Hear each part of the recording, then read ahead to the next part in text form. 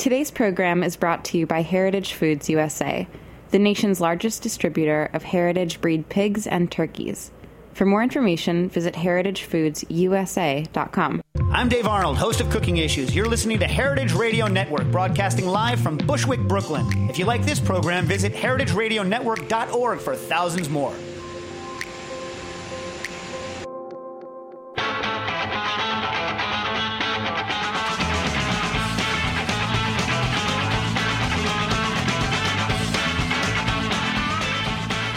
Greetings and welcome to Animal Instinct here on Heritage Radio Network.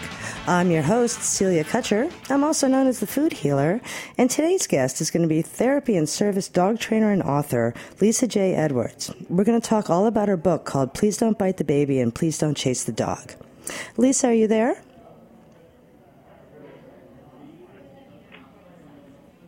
Lisa, are you there? I am. Can you hear me? I can. Are you okay on that side? Can you hear me okay?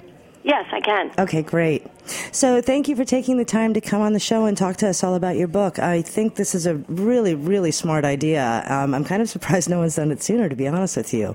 But I want to just get started and just jump in and just talk all about it, if that's okay with you. That's great, yeah. Cool. So, as many people don't know, May 17th to 23rd is actually National Bite Prevention Week. About how many people get bitten by dogs yearly in the United States? The Center for Disease Control estimates 4.5 million bites annually in the U.S. Wow. Yeah. Oh, my God, I had no idea. Wow. Yeah, it's a big number. And how many dogs are there in the U.S.? Roughly between 70 and 80 million. Okay. And so who gets bitten the most? The current evidence tells us that it's kids, and they are, of those kids, about half of those who get bit are boys, and I mean no disrespect. I have a son myself, so I kind of know why.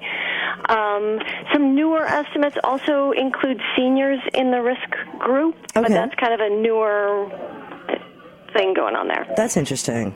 Mm-hmm, yeah. And so, why are people getting bitten? Well, kids. Well, sort of the answer to that is it kind of sounds like a smart alecky answer, but it really isn't. Kids get bit because they're not adults. Okay. And sort of the reason for that are multiple reasons. They don't move like adults. They don't sound like adults. They don't smell like adults. A lot of dogs haven't been socialized to kids of varying ages. Yeah. Kids don't have the same experiences with dogs that adults do, so they don't know, I probably shouldn't approach that dog. He's giving me the stink eye sort of thing. Yeah. They don't have the same reaction times. And, let's face it, kids don't always follow the rules the way we'd like them to. And kids are notorious for wanting to get up in the dog's face. They want to hug the dog. They want to just touch the dog everywhere. And many dogs are like, okay, that is just too much. Please stop. I've got the scar to prove it. I did this with a really angry corgi when I was about 5. So I totally know exactly what you're talking about. Right. And it's always just well-intentioned. They just love the dog to pieces, and the dog is trying desperately to say, somebody please stop this, and we miss that, and bad things happen. And I mean, for me, like what happened, which I think it's pretty pertinent to the conversation because I think it happens often. I mean, I remember it clearly as day, and it was a friend's dog, and the dog didn't like kids. And we grew up in a big animal household, so I decided at 5 that, no, I'm the dog whisperer, and, all animals love me. And went over to the dog who stood there and looked at me, and of course I went down for a hug, and he growled and snapped. So, I mean, Right. All good intentions, however, stupid move, frankly, on my part, Right, and this goes back to my earlier point that kids don't have the experience. Boy, oh boy, as an adult, if you've had that experience, you have learned your lesson. Yeah. Exactly. And it's, a lot of people unfortunately have, because I think a lot of people, we'll talk about this shortly, but I think a lot of people that have the house dog, it'll be like the couple and then they get the dog, and the dog's really quiet and really, great dog, and then they have a baby, and a lot of people just assume that they can just, the dog's going to totally understand this and be like, yay, another family member. Right. And so I think that causes an awful lot of problems. And this is why... It causes a tremendous amount, And what I even say in the book is just because your dog loves you doesn't mean your dog will love your child. And even if your dog does love your child, it doesn't mean that your dog will appreciate all the things that kids are going to try to do to the dog. That's so true. That's so true. I mean, honestly, I should have been chewed to pieces now that I think about it. I mean, things like, like manicures and, just like playing house with the dog or playing dress up with this poor Vizsla that we had who really tolerated way too much from me. Right, and and if you look at so many pictures of kids with dogs online, Facebook, the rest of it, if you know what you're looking for, you can see the little bubble over the dog's head should read something like, "Please, somebody get this kid off of me. I love him, but please make it stop." Yeah. And Definitely. They're just being really tolerant, and at some point they say enough is enough. Mm-hmm. Or sometimes they're just not tolerant, like the Corgi who said, "You know what, I'm not even going to wait here. I'm just going to stop this now." It's like, I don't even want to deal with this, Right. No, I think that's a really good point. And I think that, animal owners, there's this whole thing that you get with a lot of people where, oh no, they're a really good dog and they'll always be a really good dog and that sort of thing. And then you bring in this little tiny bundle that like shrieks and screams and, it smells funny and it's this little thing and everyone runs to it when it freaks out. And so the dogs have a lot of curiosity towards this as well. So, right. Well, initially they think it's quite interesting, and it does make poop, and for a lot of dogs that's just great. And then it starts crawling, and then the baby has pincers that are coming after the dog, and things change. Usually I will get the call somewhere in that 15 to 18-month range when the kids start locomoting around the house, and the dog is a great thing to chase. Yeah, really. And I want to clarify that this is not a show about like anti-kids or like anti-kids and pets. Not at all, because I have a son. My job is to make sure that he doesn't get bitten by my dogs. And dog at this point, it was dogs when he first came home, but it was there's three involved in this. Usually there's, people say there's two to tango. Well, in this, there's three of us. There's the dog, the child, and the parent. And as the parent, it's our job to make sure we keep our children safe from our dog, and we keep our dog safe from our child. Because when we start to kind of sort of peel away what went on in a biting situation, we see that we've got a lot of fault to spread around. It's everybody. All of us are in on this. So all of us have to be in on this to make sure it doesn't happen. Yeah. And that means, training the dog, managing the dog and child so that when they're together, you're right there as the parent or the caregiver, and then training the child how to pet the dog, how to not poke the dog in the eye, how to, what to do. Yeah, that's, one of the things I'm always talking about on this show is I worked at a vet clinic for 4 years, and there were so many cases of like, it was usually cat people because the kid didn't know about dogs, and so, they were used to cats, and, cats are kind of scary because of the claws and stuff. And I mean, inevitably, it's always like the kid walks over to the dog and like, punk, right in the eye or like right in the butt. And it's like, the dog freaks out and the owner's kind of like all panicky because it's a dog and they're trying not to let the kid get bitten, and it's this whole cycle that happens. Yeah. And it happened all the time. It was like a running joke at our place after a while, it was like we wanted to put up big signs like, don't poke the dog, Right. So. Right. And that's, it is just, it's natural to want to touch the dog, grab the dog, hold the dog. They're so often so cute. And I personally live with and I have no bias here, the cutest of the cute. I mean, there isn't a person who meets my dog, it doesn't go, oh my God, he is so cute.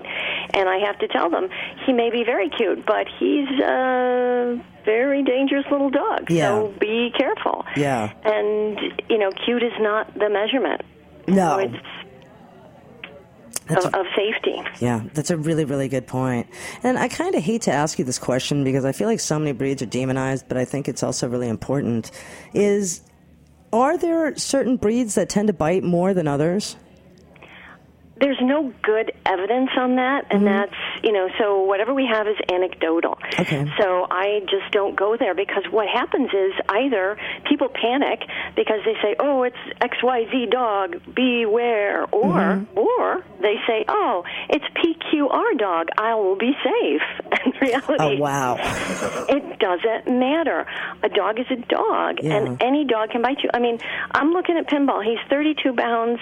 He's fluffy and fringy and has a smiley face, and he has 5 bites on his record. Wow. So, you would never look at this dog and say, be careful, that's a dangerous dog. So it's not so much the dog as it is the personality and the situation. Makes sense. And you can have the best dog in the world, but the worst possible situation, or, what we call stacked triggers.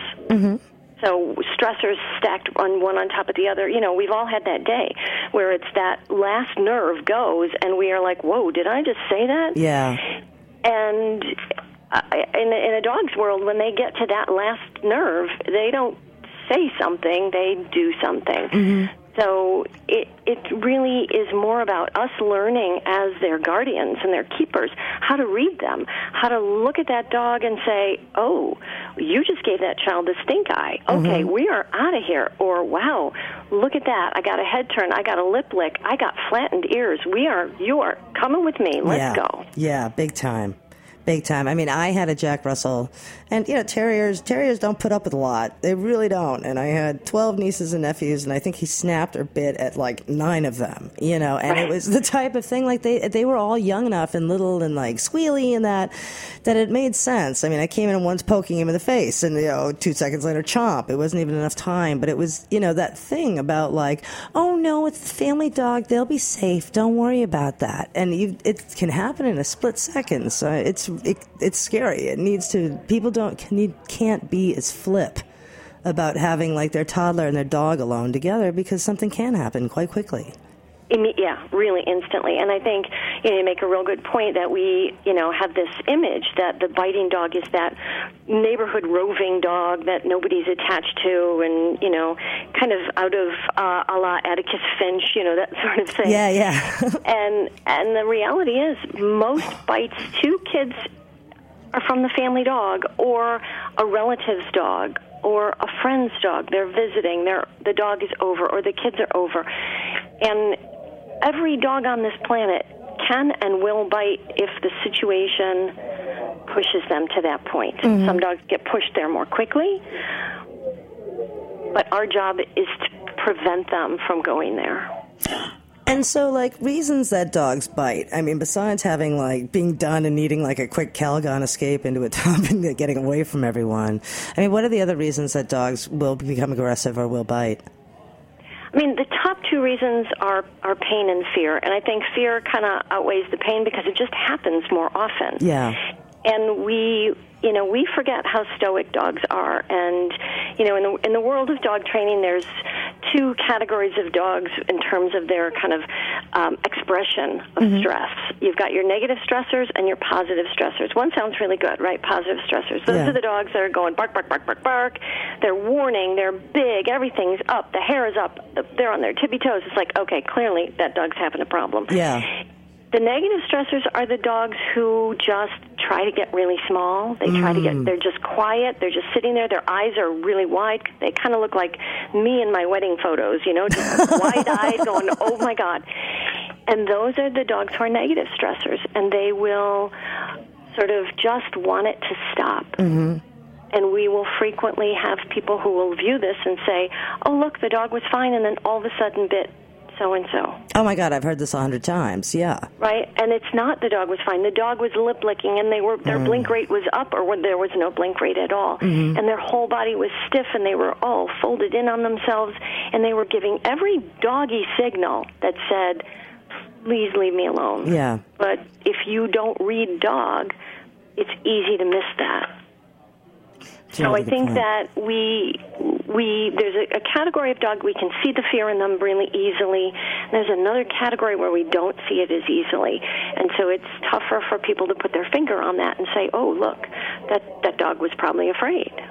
And is this something that can be blanket statement? Like, for example, like dogs with beagle in them tend to show more emotion, but like Samoyeds just sit there. Like, can you tell it all, or it's just individual case by case? And again, it's individual, case by case. I have worked now 17 plus years with dogs, and 10 of them with rescue dogs in shelter. So I've seen so many dogs at this point. I lose count. But the differences that you will get from one dog to the next, even within the same breed category, are as vast as you would get between people who grew up in the same town. Wow. You know? Yeah. So it really always comes back to understanding basic dog language and then being willing to step back and watch for a minute and say, okay, what's this dog telling me? Totally. I like the way you put that.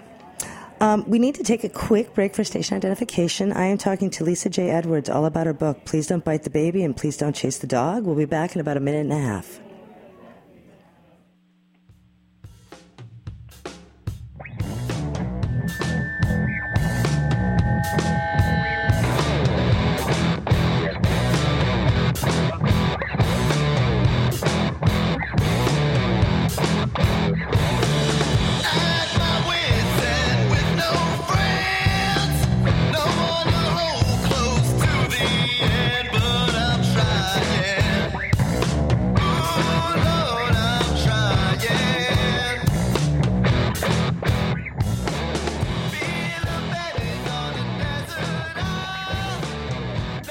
Hello out there, it's Steve Jenkins. I'm with Fairway Markets. White Leghorn, Red Wattle, Bourbon Red, Navajo Churro. Well, these aren't names you're likely to hear at a Fairway butcher counter or any other counter today, but before the rise of factory farming, you would have. And at Heritage Foods USA, you still do. Heritage Foods USA exists to promote genetic diversity, small family farms, and a fully traceable food supply. You see, we believe the best way to help a family farmer is to buy from them. And Heritage Foods is honored to represent a network of family farmers and artisanal producers whose work presents an immeasurable gift to our food system and to biodiversity. The meat we celebrate, whether it's heritage turkey, Japanese steaks, Berkshire pork, or Navajo churro lamb chops, is the righteous kind from healthy animals of sound genetics that have been treated humanely and allowed to pursue their natural instincts. It's a simple fact. Animals raised according to this philosophy taste better. And as we like to say, you have to eat them to save them. Visit us at heritagefoodsusa.com for more information.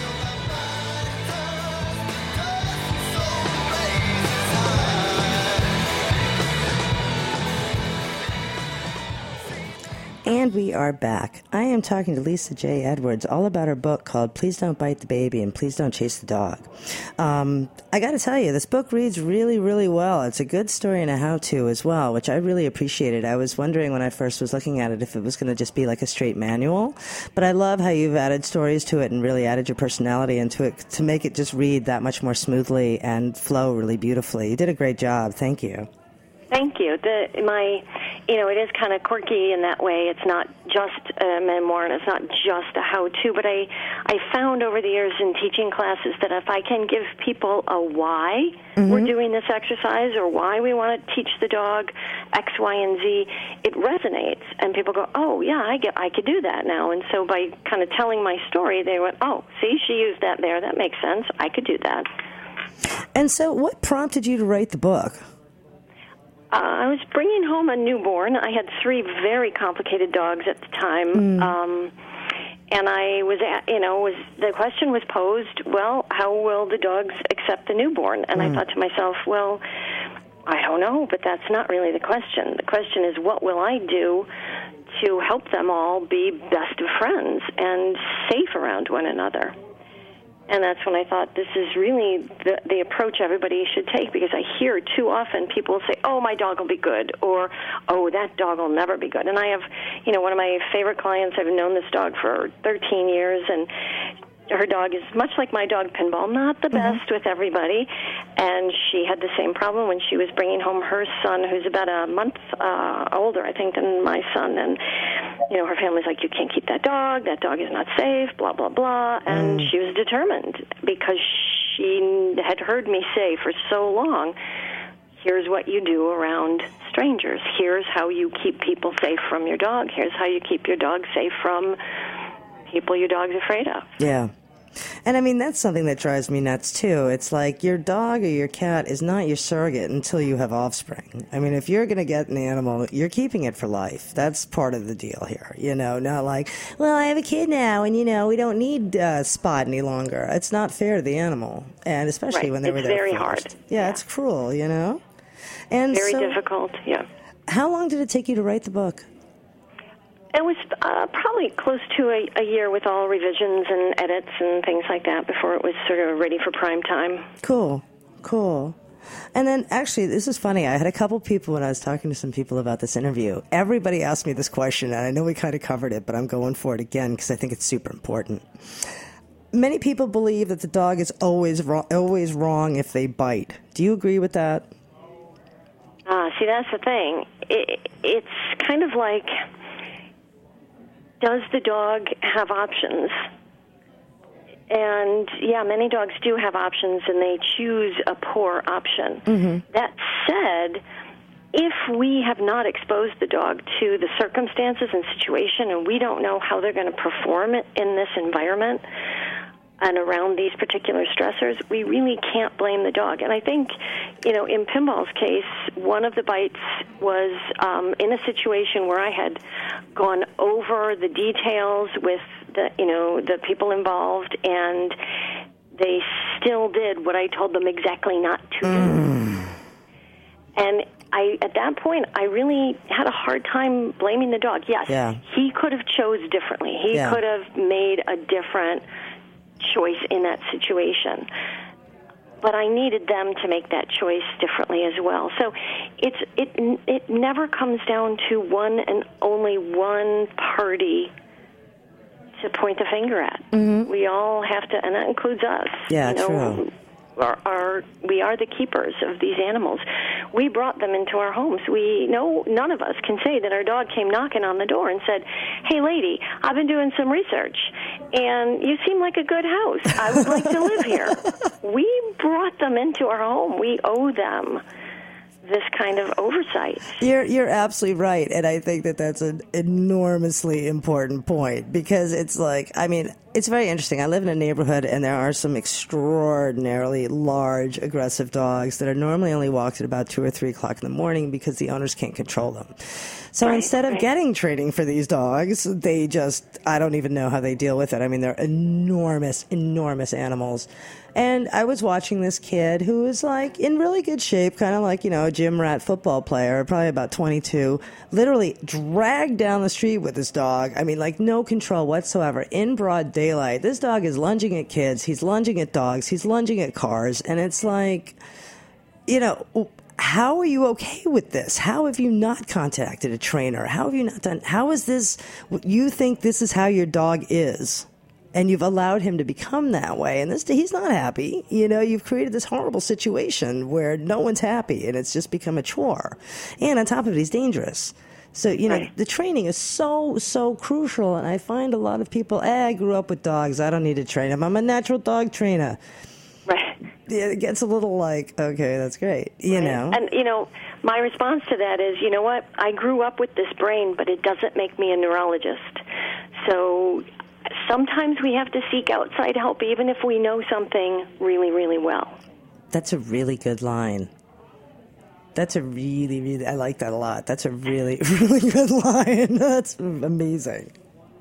And it's funny, too, because, like, when I used to work with horses, and there were a lot of really old-school trainers there that, like cabbage leaves cure diseases and things, and there was one guy there who, we talk about this all the time, he was absolutely convinced that the way to check and see if a dog would be good around children is if you grabbed their feet and the dog didn't flinch. And it's an old wives' tale, and I'll tell you what, there is a little bit of truth to that story, because if I touched my Jack's feet, he'd freak out, and he's the one that bit all my nieces and nephews. So, I mean, I think there is a little bit of a correlation there. But are there things like this that you hear that you need to explain to people, and like that's not necessarily true or something like that?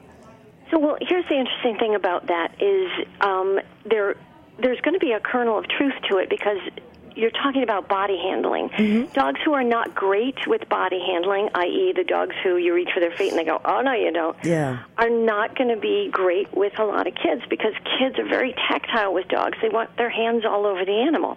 So there is a correlation. It is not a one-to-one correlation, because you can't go the opposite way and say, oh, dogs whose feet you can grab are going to be fine. I can clip Pinball's nails, no problem. Yeah.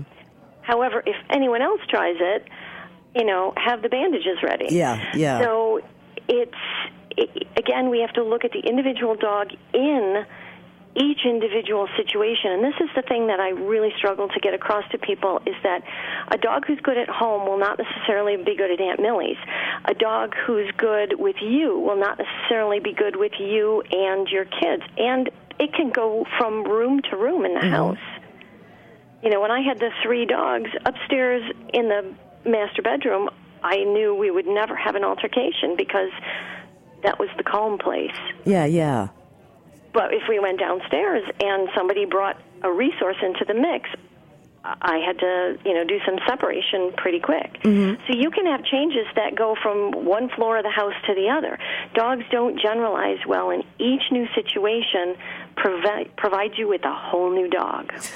Okay, so let's say, for example, Spot is in the living room one day, and little Johnny, who's a toddler, Spot's passed out cold. He's sleeping his socks off, snoring away. Here comes Johnny, whipping around a corner at high speed, steps on the dog's tail. Dog wakes up, totally scared, bites the kid.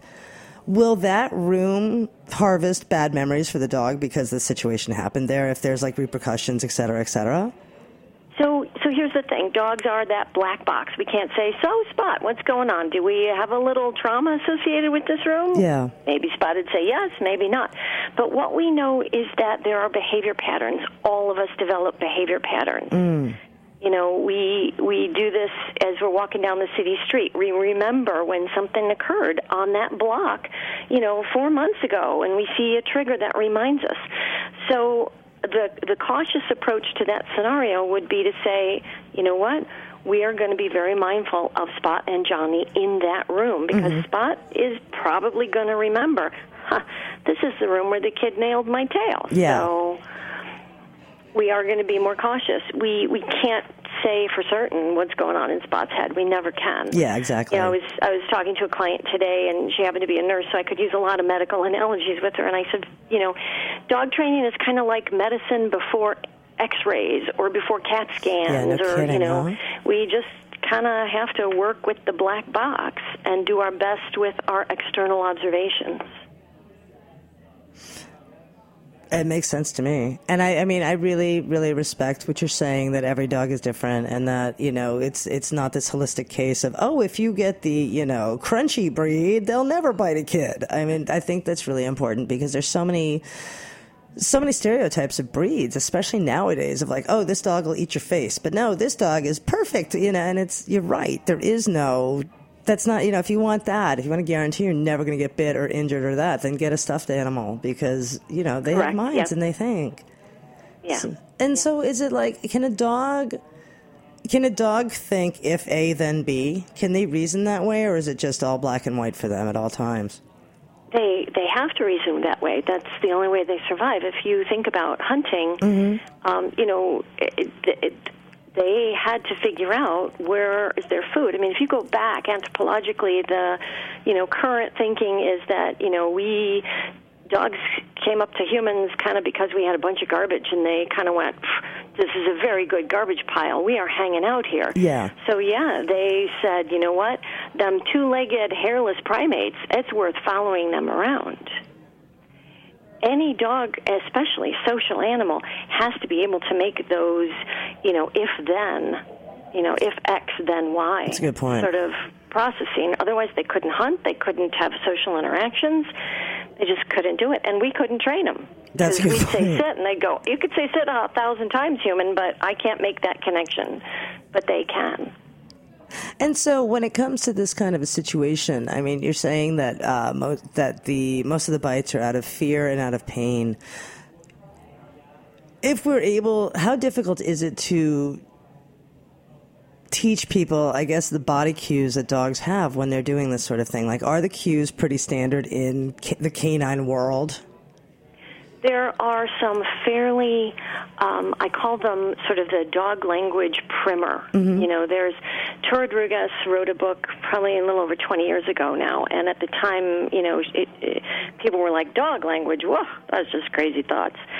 And now it's just standard. And these are pretty much your basic signals. Mm-hmm. And they are more like social affiliation signals. We call them calming signals, but that's just, you know, it's unfortunate because it doesn't exactly describe them well. Mm.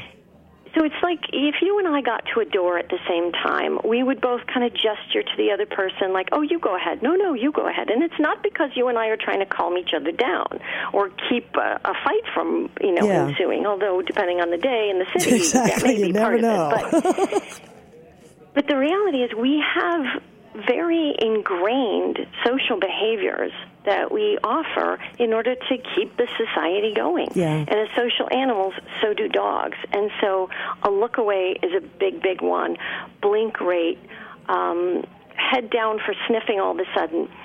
The whole body turn is another one. So I said, let's see, head turn, blink rate, lip lick, paw up, a sit for no good reason, really, sniffing for no good reason. All of these things that just kind of come out of nowhere can be a dog kind of trying to negotiate the situation. You know, so if I come up to a dog and I get a head turn with a lip lick and increased blink rate, I'm going to say, okay, what's going on here? Why is this dog concerned right now? Mm-hmm. Am I approaching too quickly? Does the dog not know me? I'm going to stop. I'm going to stop right there at those tiny little signals.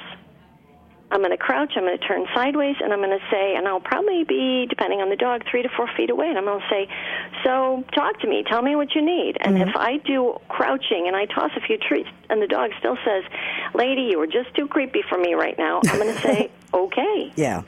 So if everyone can start to understand the kind of